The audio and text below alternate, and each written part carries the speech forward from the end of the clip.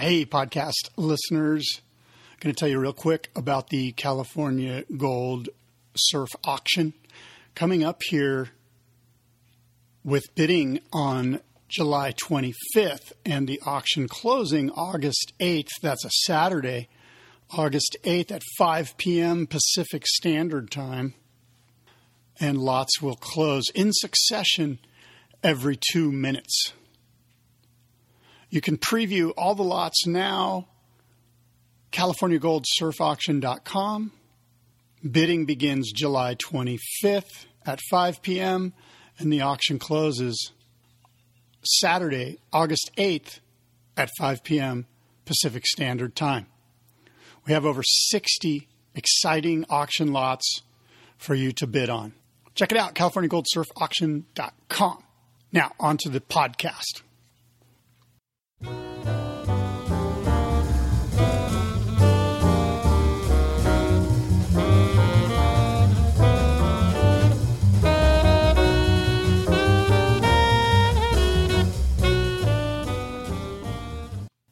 Randy Rarick, steward of professional surfing on the North Shore, no easy feat, and he did so for over 45 years.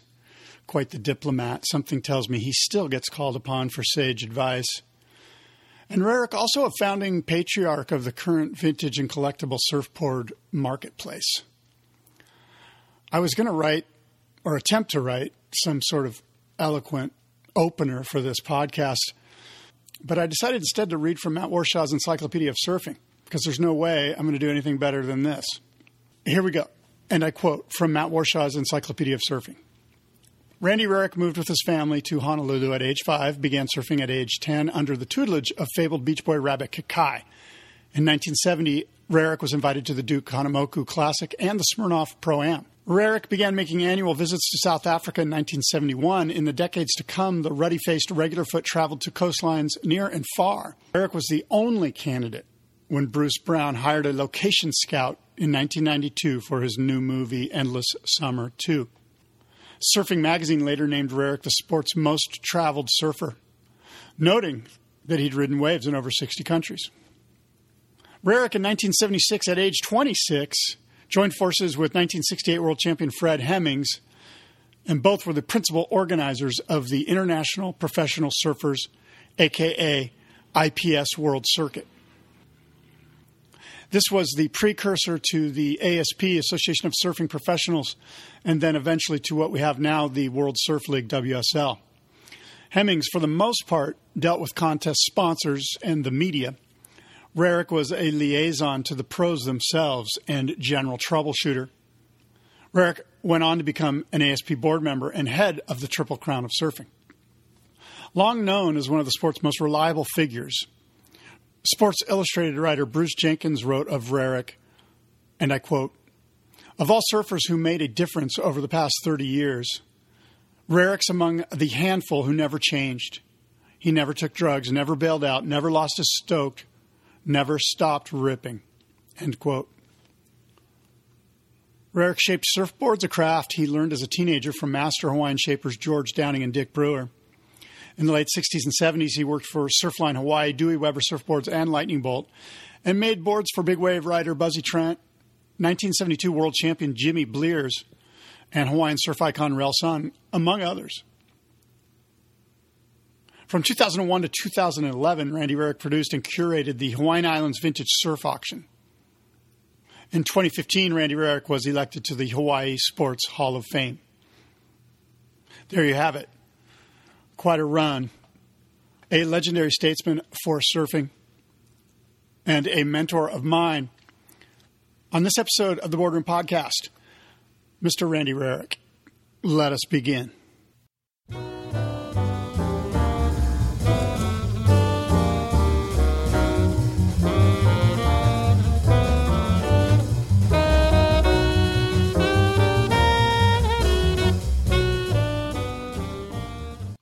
I'm recording right now. Randy Rarick, welcome to the Boardroom Podcast.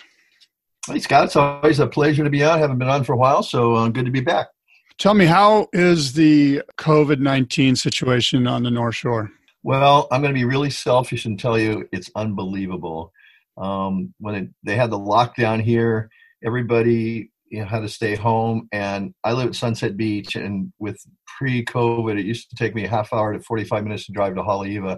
I did it in 12 minutes because there was no one on the road. It's like living here in the 60s again. So it's really nice in that sense. There's no tourists, no traffic, and we're loving it. But unfortunately, about a third of the workforce in Hawaii is out of business. So everybody's going surfing.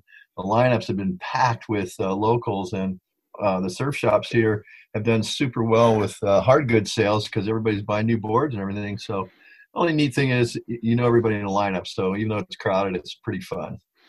Yeah, that's interesting. Here it's packed too. I think it's packed around the world. I think lineups are crowded everywhere. Here you don't know anybody. It's a bunch of newbies. And the etiquette and the lineup etiquette is a little bit off, I've noticed. Do you notice that in Hawaii or no? Oh, yeah. In fact, I'll tell you a funny little story. Just about 3 weeks ago, we had a little out-of-season swell here on the North Shore, and this group called Frothing Moms all came out. What it is a bunch of women surfers who get together on social media and say, okay, let's all meet at such and such a time and such a break. And so it's about a little 3-4 foot day at sunset and kind of out-of-season swell, and about 25 women surfers showed up at once. And talk about no etiquette. I'll tell you, you go out there with 24 women, and it was quite classic. So, but luckily, like I said, they're pretty much all locals because there's no tourists here. They've got the quarantine ban. You have to quarantine for 14 days. So we're only getting like 500 tourists a day that show up as opposed to 35,000 that used to come pre-COVID. So it's an interesting dynamic, but the surf's still there, so can't complain about that. What is the government saying about lifting the quarantine and allowing the tourist industry to rev back up?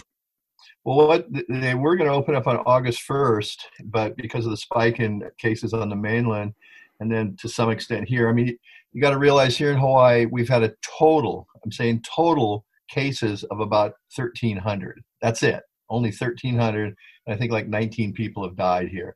So they've really done a great job, probably the best in the nation, of keeping the COVID out.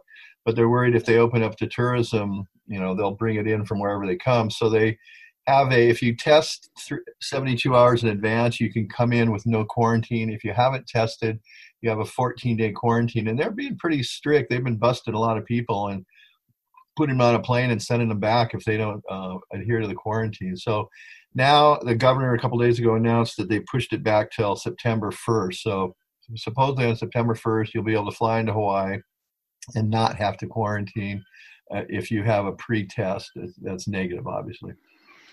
Well, you probably saw that the WSL announced basically a new format for the World Championship Tour. And it looks like they're going to start the season in December in Hawaii. I did not see any mention of the Triple Crown. Do you have any insights on that? Sorry about that. Yeah, they wanted to sacrifice something of the season. So, they're hoping by December, travel restrictions will be lifted and they can at least do the Pipe Masters. And the idea, and as they said, to start here in Hawaii because they want to, have something going on, I guess. And then finish up in I believe they want to finish in Trestle. So I'm not sure how that will pan out in terms of, fan excitement. But I think if, they are able to do the Pipe Masters, at least they've got something to show for it. And the neat thing about the Pipe Masters this year, it'll be the 50th anniversary of the event. And for what that's worth, we started that way back in 1971. And it's the longest running pro event in the world. Bell's Beach event's been going longer, but that was an amateur event up until about 73. They went pro. So Pipe Masters' longest running pro event, and hopefully they will be able to pull it off this year. Yeah, just tell me, let's just start here. Tell me a little bit about the first year of the Pipeline Masters. What was your involvement? Well, way back in 1971, the contest on the North Shore with the Duke Kahanamoku Invitational was the event at Sunset Beach. And they would come out for about 10 days to film that event. And so Fred Hemmings decided, well, let's do something on the side to kind of give him something else to film. So he came up with a 6-person Pipe Master heat, just a 1-hour heat. And they held it in a sort of mediocre day at Pipeline. And it's a funny story where Lopez took a look at the surf and said, "Oh, there's no way they're going to run it," and he headed back into Honolulu, and they went ahead with a 6-man final. They actually added Mike Armstrong to take Jerry's place, and it was a 6-man card table on the beach and a couple folding chairs and Lord Tallyho-Blears with a bullhorn, and took 1 hour, and Jeff Hackman won it and walked away with, I think, $1,000, and that was it. And what was your role in the first one? First one, I wasn't actually involved because I was off traveling the world. I took a 2-year hiatus, and I was gone when Fred had decided I'd surfed prior to that in the Duke event. I surfed in the Smirnoff Pro, and then I left in '71 to go on a 2-year tour around the world. So I actually missed the first two, in fact.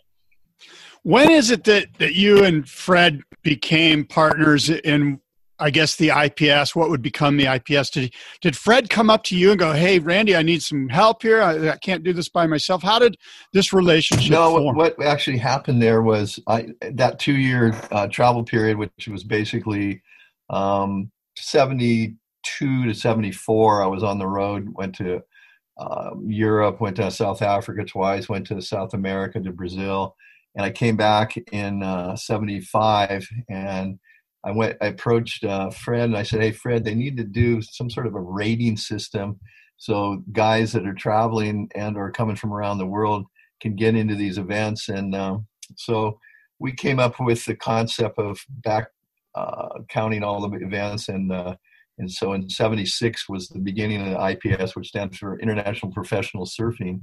And Fred asked me to be the first director, and so we sort of teamed up on it, and we went for it. So he was the front man. I was the guy behind the scenes. Right. And you mentioned the Smirnoff, you surfing in the Smirnoff, but tell me a little bit about the Dead-Ahead Fred, to stay at Waimea that was considered perhaps too big to surf. Well, what happened was the Smirnoff was sort of evolved into becoming the premier event in the early 70s. And I'd surfed in it in 70, 71. And the first one was actually held over at Makaha, and Nat Young won that one. And back in those days, we could be mobile, where we could pretty much go wherever we wanted. And then the one that was held at Waimea Bay was probably the first really big surf, for any surf contest. And they pulled up there, and they were watching it, and there was a couple of closeout sets, and everybody went, half the guys wanted to go out, the other half the guys didn't want to go out. And Fred said, "Well, if I paddle out and catch a couple waves, then it's on." And that's where they coined the Dead-Ahead Fred, and sort of stuck with him ever since. And so Fred paddled out and caught a wave, and were you there to see this? No, he threatened to do it, but he didn't have to. So it was kind of funny. He said, "Look, I can paddle out, I can catch a wave." And Fred was still a really good surfer in the early 70s, and he probably would have done it and actually done okay. But he kind of it was sort of a bluff, and it worked. And of course, it went on to be one of the most recognized events. Reno Avalero ended up winning that event over Jeff Hackman. And it's funny, I went back over the heat sheets, and there were some discrepancies in that, and it might have been that Jeff actually should have won that event, but Reno took the title, and the rest is history. Wow, that sounds like some interesting information there. A recount on the judges' tally. Yeah, well, I've got all the history of pro surfing from the 70s right through till actually a few years ago when I retired, and I've got a 3-drawer file cabinet just full of all the history and all the heat results and everything. So whenever anybody wants to get some historical information, they usually come to me. And Al Hunt, who just retired from the WSL, is their tactician of all the results and everything. He came over and spent about 3 weeks going through all my records, and so he's got pretty much all the results of every pro contest from the 70s onward. So Al Hunt did some forensics on the Smirnoff event, and it could be that Hackman won that? Well, it was questionable, and, like I said, they don't have video replay, so I'd say, leave it, sleeping dogs lie, and that'll be that. Fair enough. Busting down the door, Rabbit in the Cooey condo, did that affect you as a promoter? Well, what happened back in it was sort of the busting down the door days was, there was a lot of Hawaiian pride, and, the local guys, kind of ran the show here, and the Australians came on really strong, and the guys like Ian Cairns and Rabbit Bartholomew, those guys, strutted their stuff, whereas other guys like Mark Richards just kept his mouth shut and let his surfing do the talking, so he never had any hassle. So it was more kind of a local pride versus the one-upmanship of the Aussies. And I sort of was in the middle of that because I was trying to work with the surfers, and being the tour director at that time, I had to try to kind of walk a thin line between the locals and the foreign surfers. And I was really good friends with the Aussies and the South Africans because I had traveled during that 72 to 74 period before we started the tour. So I think it was just a case of bravado and trying to assert themselves and strut their stuff. And so the Aussies, kind of, not that they got what they deserved, but the ones that acted that way, definitely were reprimanded for their actions on the North Shore. Tell me about the pro class trials. How did that evolve, and what exactly was that? The pro class trials was an interesting, actually, Bernie Baker came up with the name of that. And I had approached Fred Hemmings when I'd returned from my 2-year sojourn around the world. And it was really interesting because I'd been gone for 2 complete years. And when I left, I was in the Smirnoff, I was in the Duke, I was in all the pro events. And 2 years, I sort of just dropped off the map. And I came back, and I'll never forget, Ken Bradshaw had come to Hawaii. And he, in that 2-year period, he had kind of, become somebody and asserted himself. And I rolled up, and it was in 75. And he says, "Rarick, things are different now." And I went, "Whoa, okay, Ken." And the thing was, I wanted to get back into Smirnoff, but having been gone for 2 years, I couldn't get in. So I approached Fred, and I said, "Fred, if we run a qualifying event, will you take the top 6 guys and put them in the event?" And he said, "Sure." Because those days they had 6-man heats. So he said, "I'll take one guy and put him in each of the 6 heats." There's 36 guys. So we created this event for all the guys that weren't invited into the Smirnoff already. And there were hot guys like Barry Kanapuni and I think the Ikaus and some Aussie guys that were up and coming. And so I actually was kind of self-serving. And for my part, I created this event. I actually qualified for the first 2 pro class trials and made it into the Smirnoff in 75, 76. And that was the beginning of sort of what is the equivalent of the qualifying events nowadays. So like I said, Bernie came up with the name, and it stuck, and we used that, right through until the qualifying series actually got started.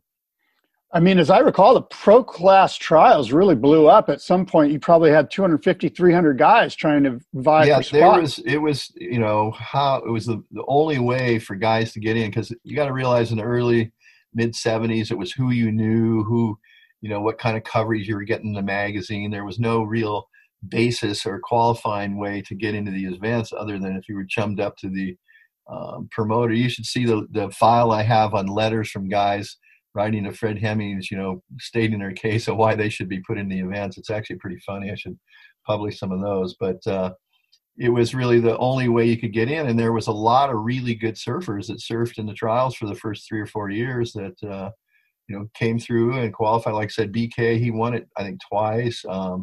Guys like, I think even Bobby Owens back in those days had to go through one. And so there was a lot of good surfers that surfed in the trials.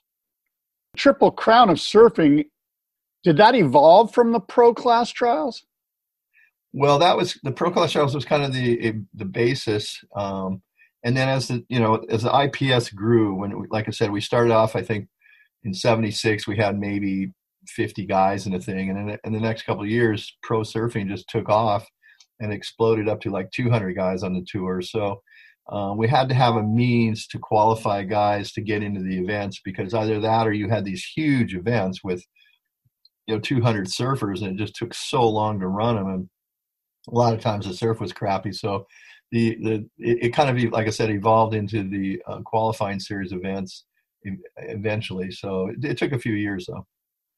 So Randy, you've spent basically over 4 decades, maybe more, producing these surf events on the North Shore. You've got a confluence of individuals, pro surfers, North Shore power brokers, event sponsors, county officials, lifeguards, the media. They're all trying to get a piece of you. Talk a little bit about the difficulties of running an event on the North Shore.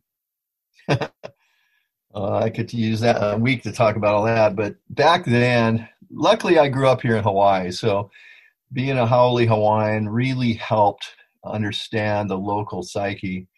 And I knew how to deal with the locals because I knew what they wanted. And basically, in a simple word, they just wanted respect. And a lot of times, it wasn't about who was the better surfer. It was just purely showing respect coming to Hawaii. And there's the spirit of aloha here, which is still alive and well. And back then, it was even more so.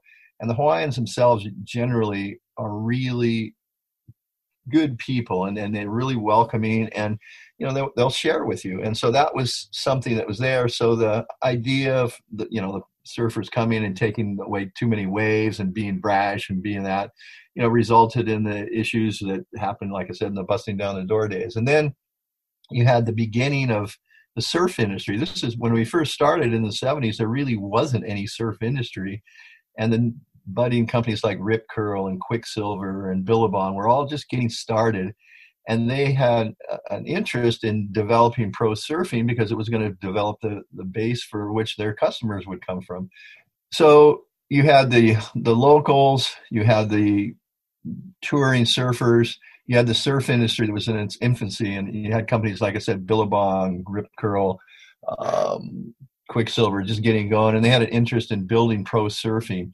And then you had the local people here on the North Shore who, some people, it was really split. Some people really liked the pro surfing because it brought people to the North Shore, which meant they rented houses, they frequented the restaurants, and basically surfing was the industry of the North Shore.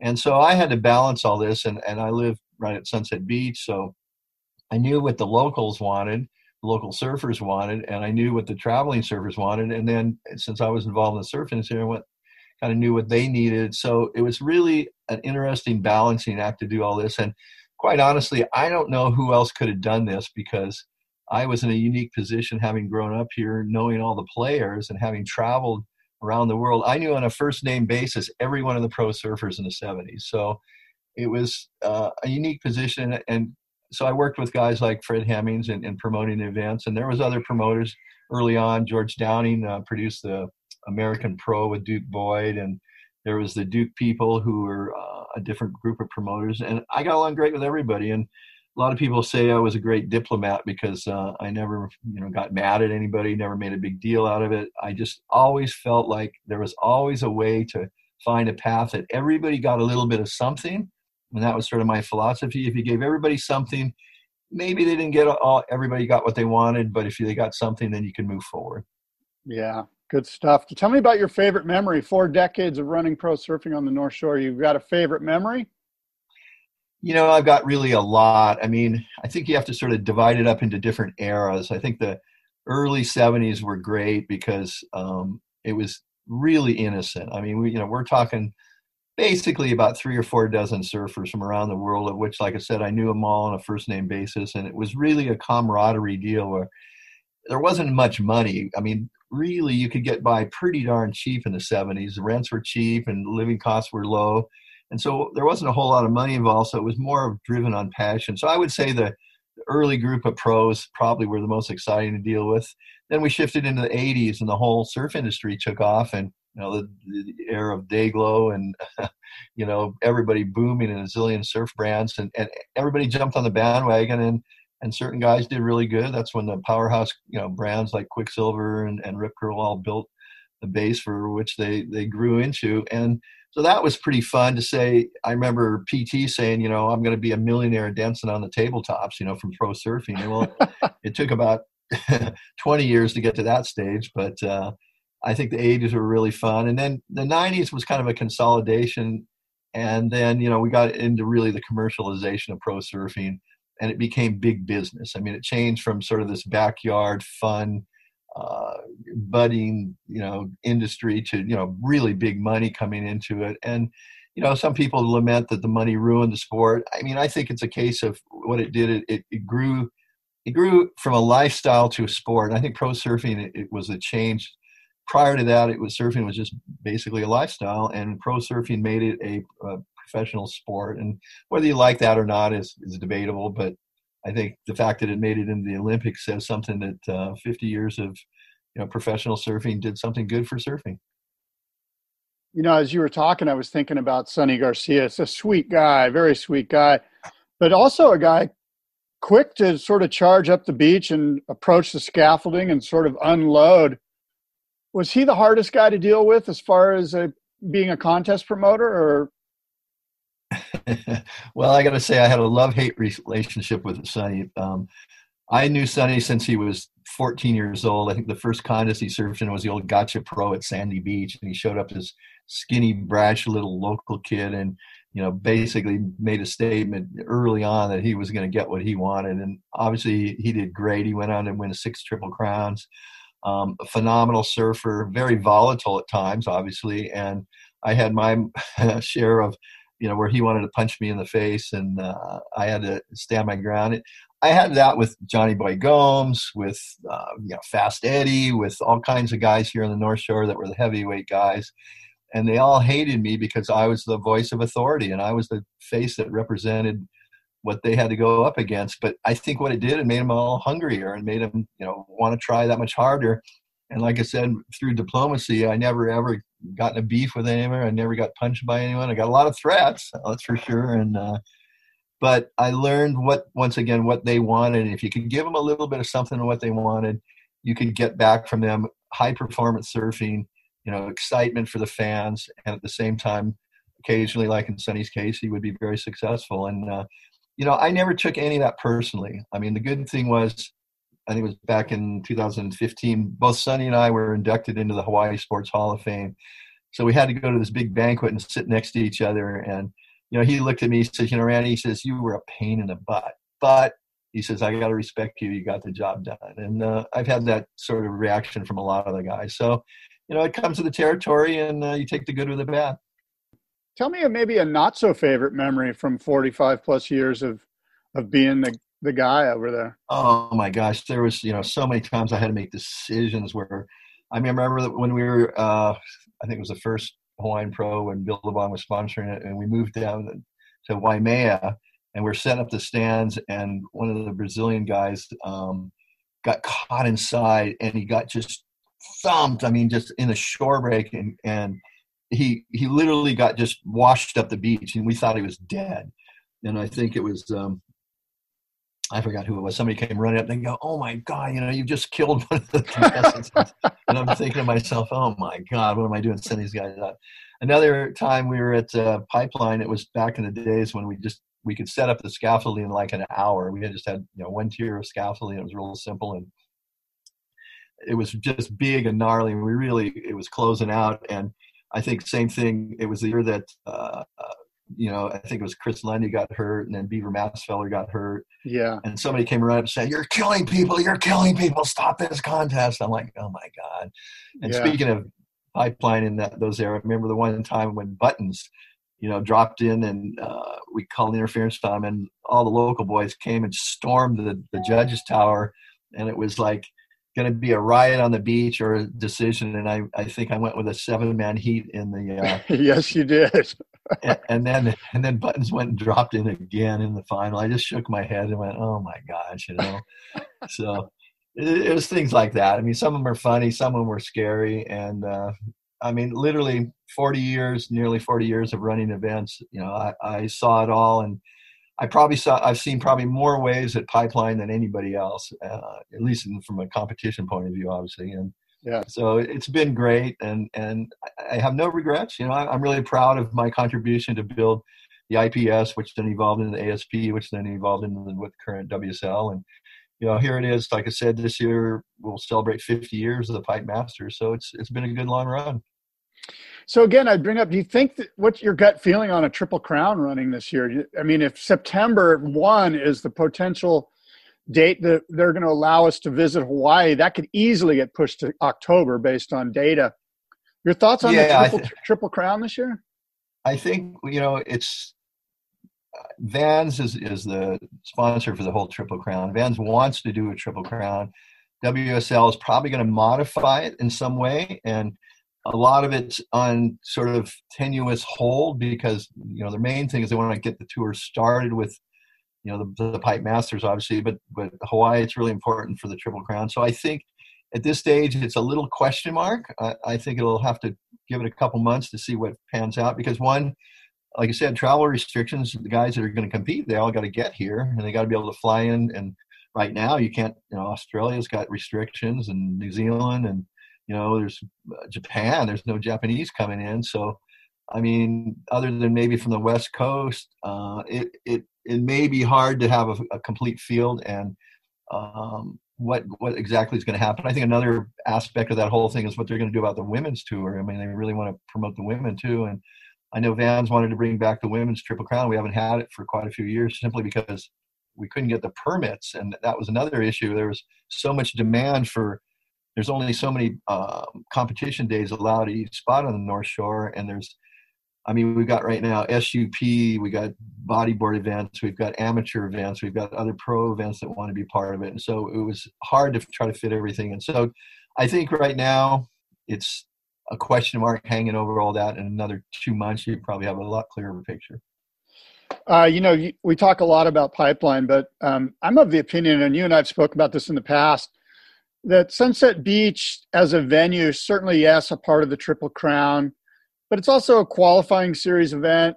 But Sunset Beach has been a CT event in the past, and I've always thought that Sunset Beach doesn't get the respect it deserves as far as a competitive location on the North Shore. Of course, Pipeline gets all the attention. Do you think this is a valid criticism? Do you think Sunset Beach should have, a bigger part of the pie here? I certainly do. I mean, I live at Sunset Beach and surf here all the time. So for me, it traditionally has always been the best proving ground on the North Shore because it's such a harder wave to ride. I mean, Pipeline's a great tube, obviously, but it's not a hard wave to ride. Sunset, can break on a variety of swell directions and sizes and what have you. And when it was the part of the WSL, or the ASP back in those days, guys like Parco and Andy Irons used to really dominate out here, and I thought it was great. I mean, there were some great wins at Sunset in the World Cup event, and for I think 3 or 4 years there, it was part of the tour and really had an effect on who qualified. I think what's happened is the media switched their focus so much to Pipeline.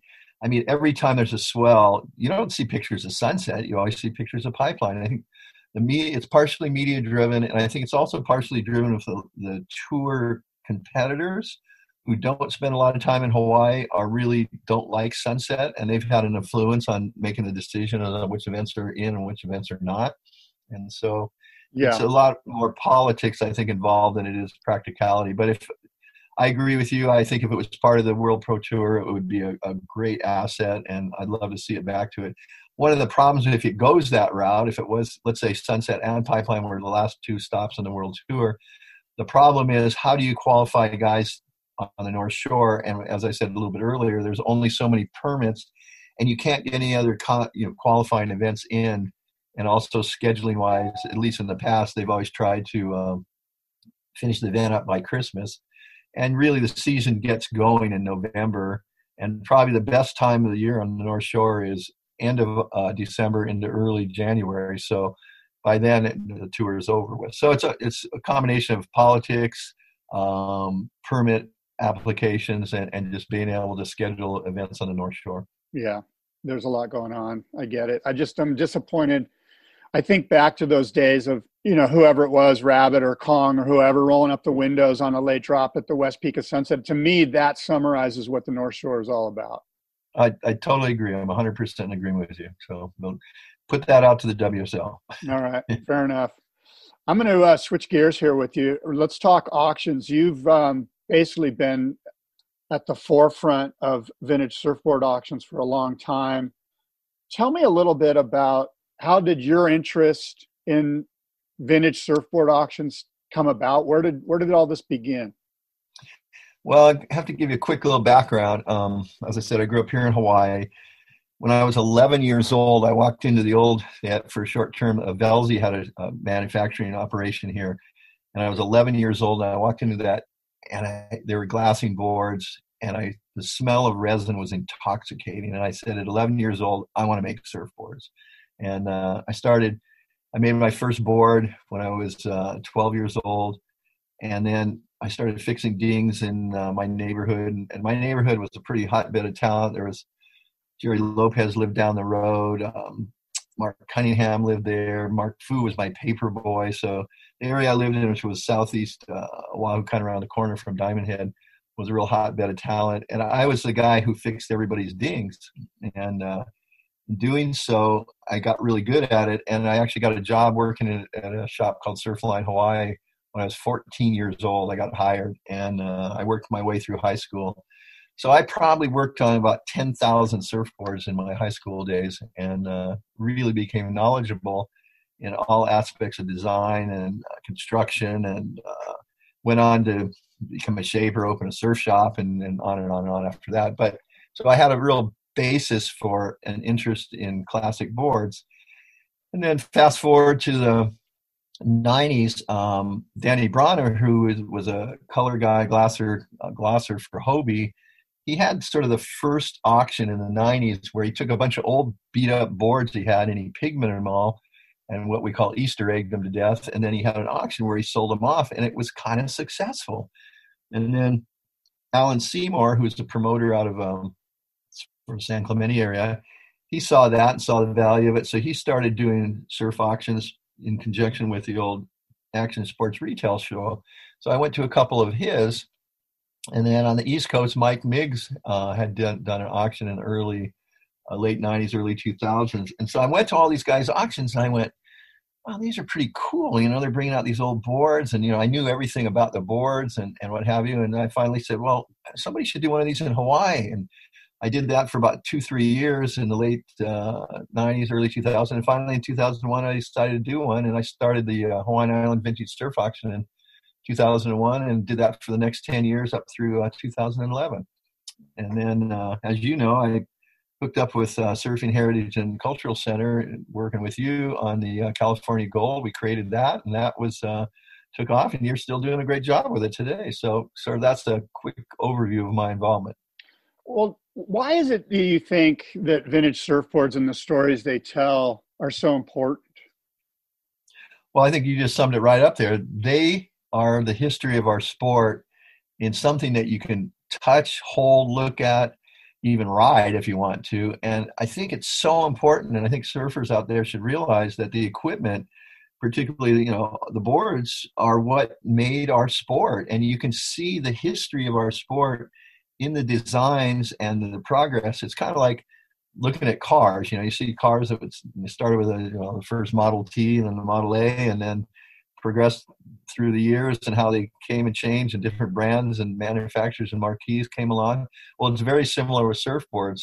You have the wood boards from the ancient times, and then the hollow boards through the 30s and 40s, and the balsa boards of the 50s, and then foam came along in the 60s, and the longboards, and then the shortboard revolution in the late 60s, early 70s, and the progress through that, and then the technology kicking in today that we see. So just following all that along is fascinating, and any surfer who really believes in himself should know some history of the sport, and the history of the sport is depicted through the boards that we rode.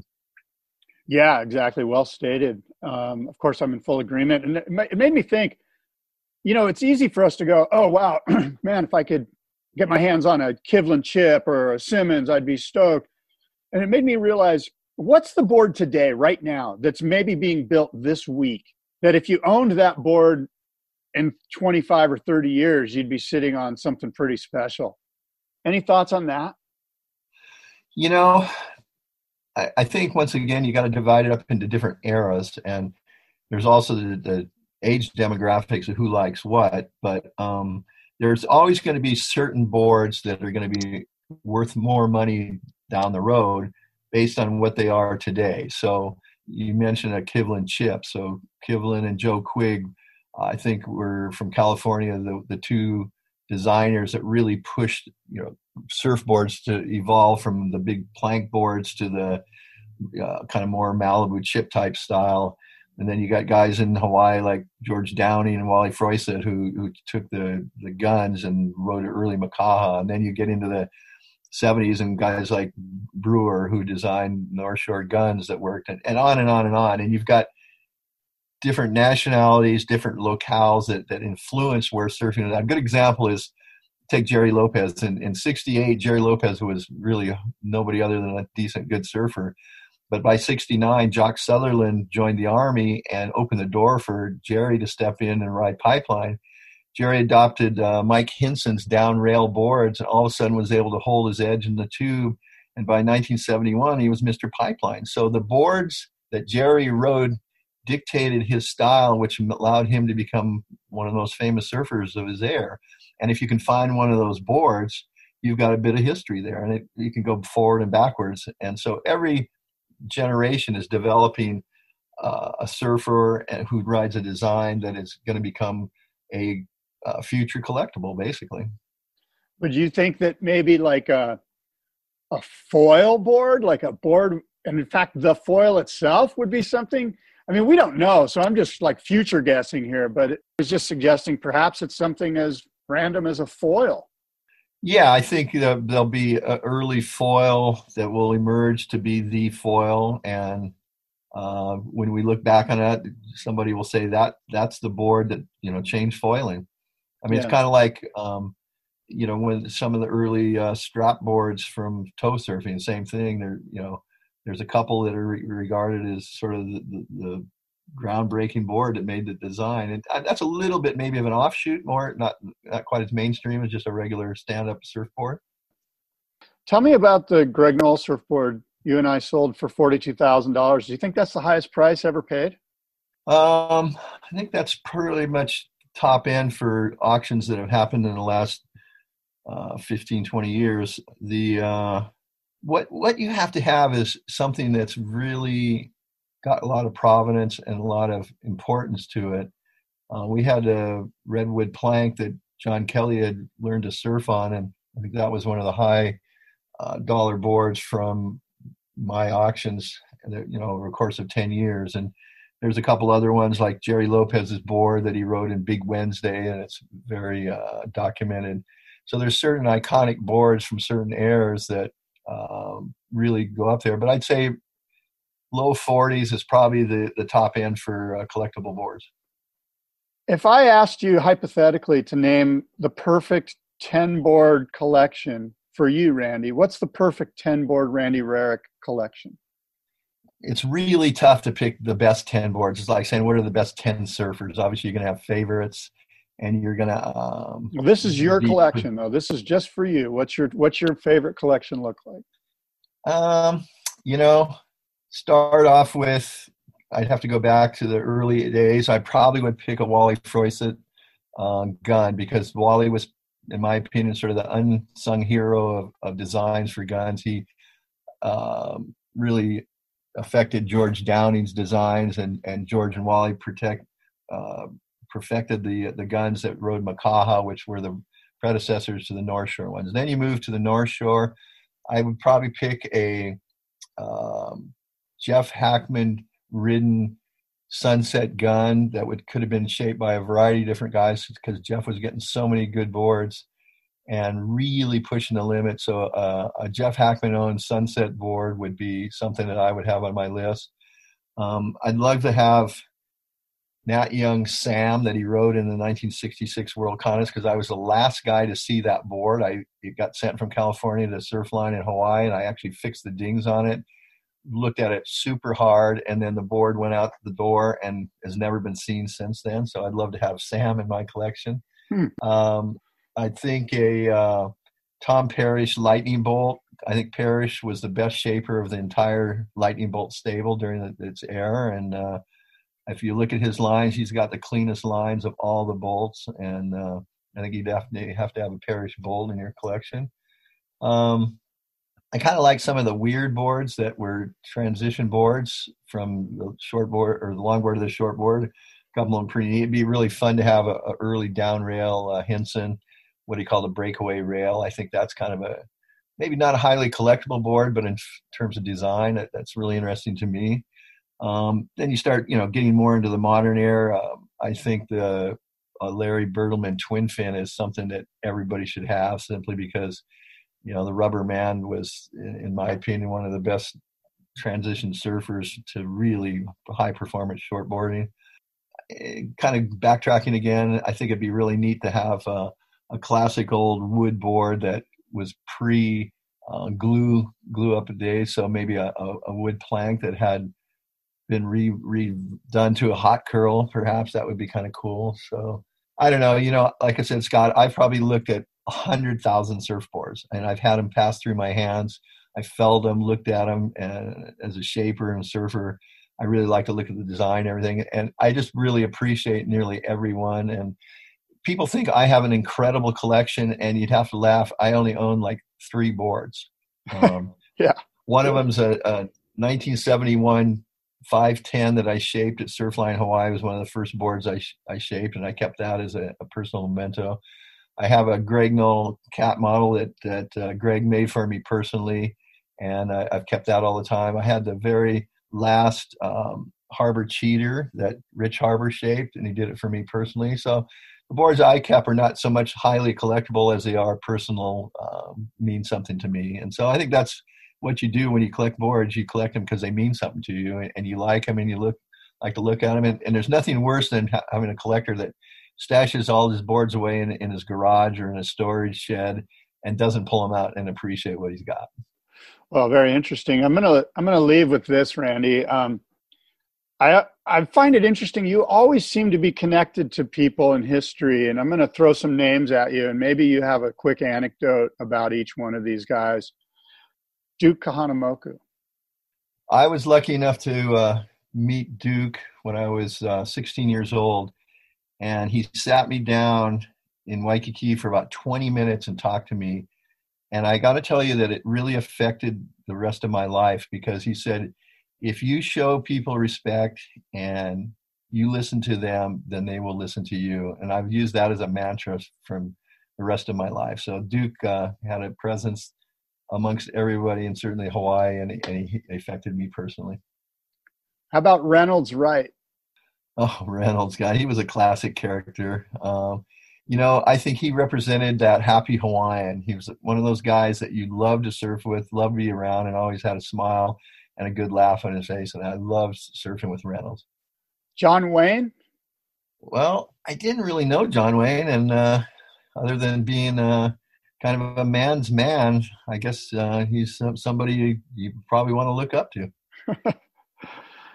William Finnegan.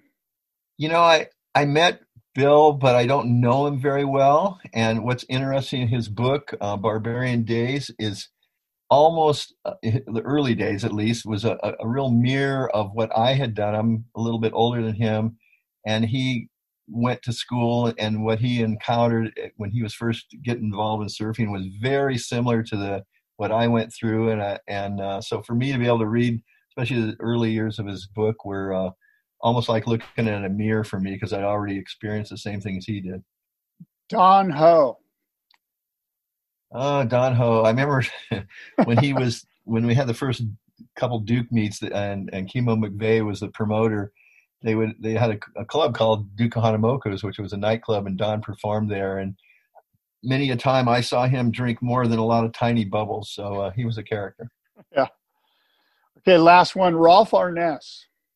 I actually knew Rolf pretty good. He and I surfed together along with Brad McCall. We were all together in Australia for the 1970 World Contest. I was on the Hawaii team, and Rolf obviously went on to win. And I got to know him pretty well, and his dad. And his dad really pushed him to the point where when he did win the world title, I think Rolf decided to branch off and kind of become his own man and not in the shadow of his dad. And had some, unfortunately, lifestyle choices that probably weren't the best, but I thought a really good surfer, really stoked, and one of those guys that redirected his stoke from surfing into other things. And unfortunately, I thought we kind of lost a really good surfer too early to, like I said, bad lifestyle choices.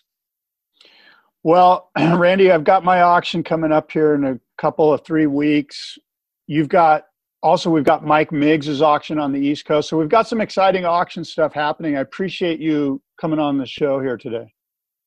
Yeah, well, I'm stoked that you're still doing the California Gold. I think for the listeners out there, I said the history of our sport is sort of laid out in the boards we ride, and I got to commend you for continuing the California Gold auction, because I think it's really important. And since I stopped doing my auction back in 2011, you sort of picked up the torch and carried it and run with it, and I'm really, really glad to see that. And that's the same thing with Mike Miggs. Mike been out of the action for like 20 years, and he's getting back into it for the East Coast. So I think for the collectors and the aficionados out there, it shows a good sign that there's interest, that people still want stuff. And I got to commend you for going out there and hustling and tracking it all down, because believe me, I know what a lot of work it is. So I hope it's successful, and I hope you do good with that. Well, thank you, Randy. I appreciate it. And I look forward to seeing you and chatting with you again soon. Thanks for being on the show today. My pleasure. Look forward to seeing you too. Aloha. Lord, Lord, Lord, Lord. Lord, Lord, Lord, Lord. It ain't nobody's business if I do.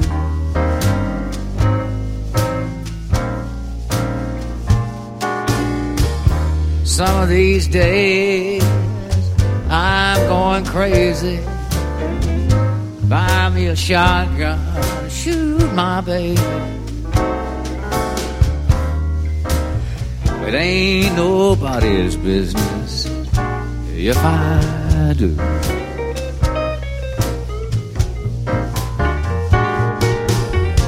If I should take an ocean, go down and jump in the ocean, it ain't nobody's business if I do.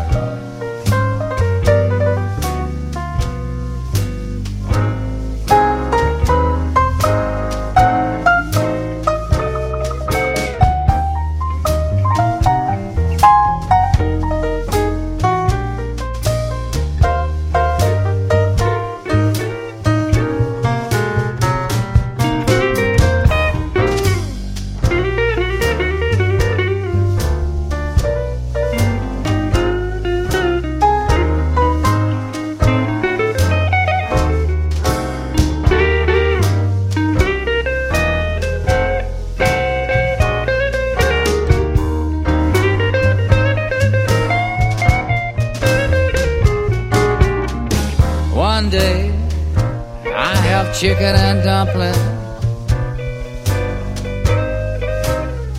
The next day I don't have nothing.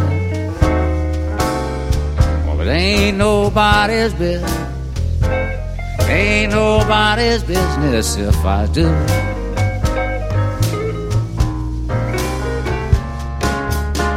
And if I attend church on Sunday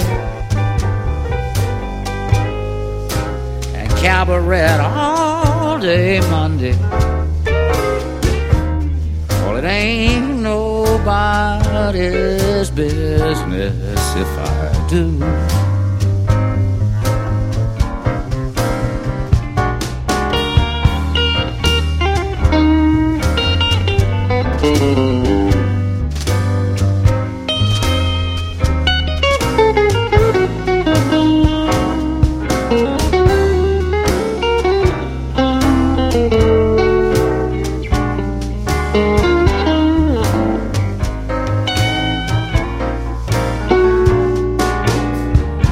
And if I stay out all night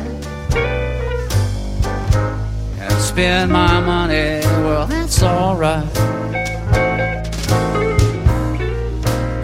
It ain't nobody's business if I do.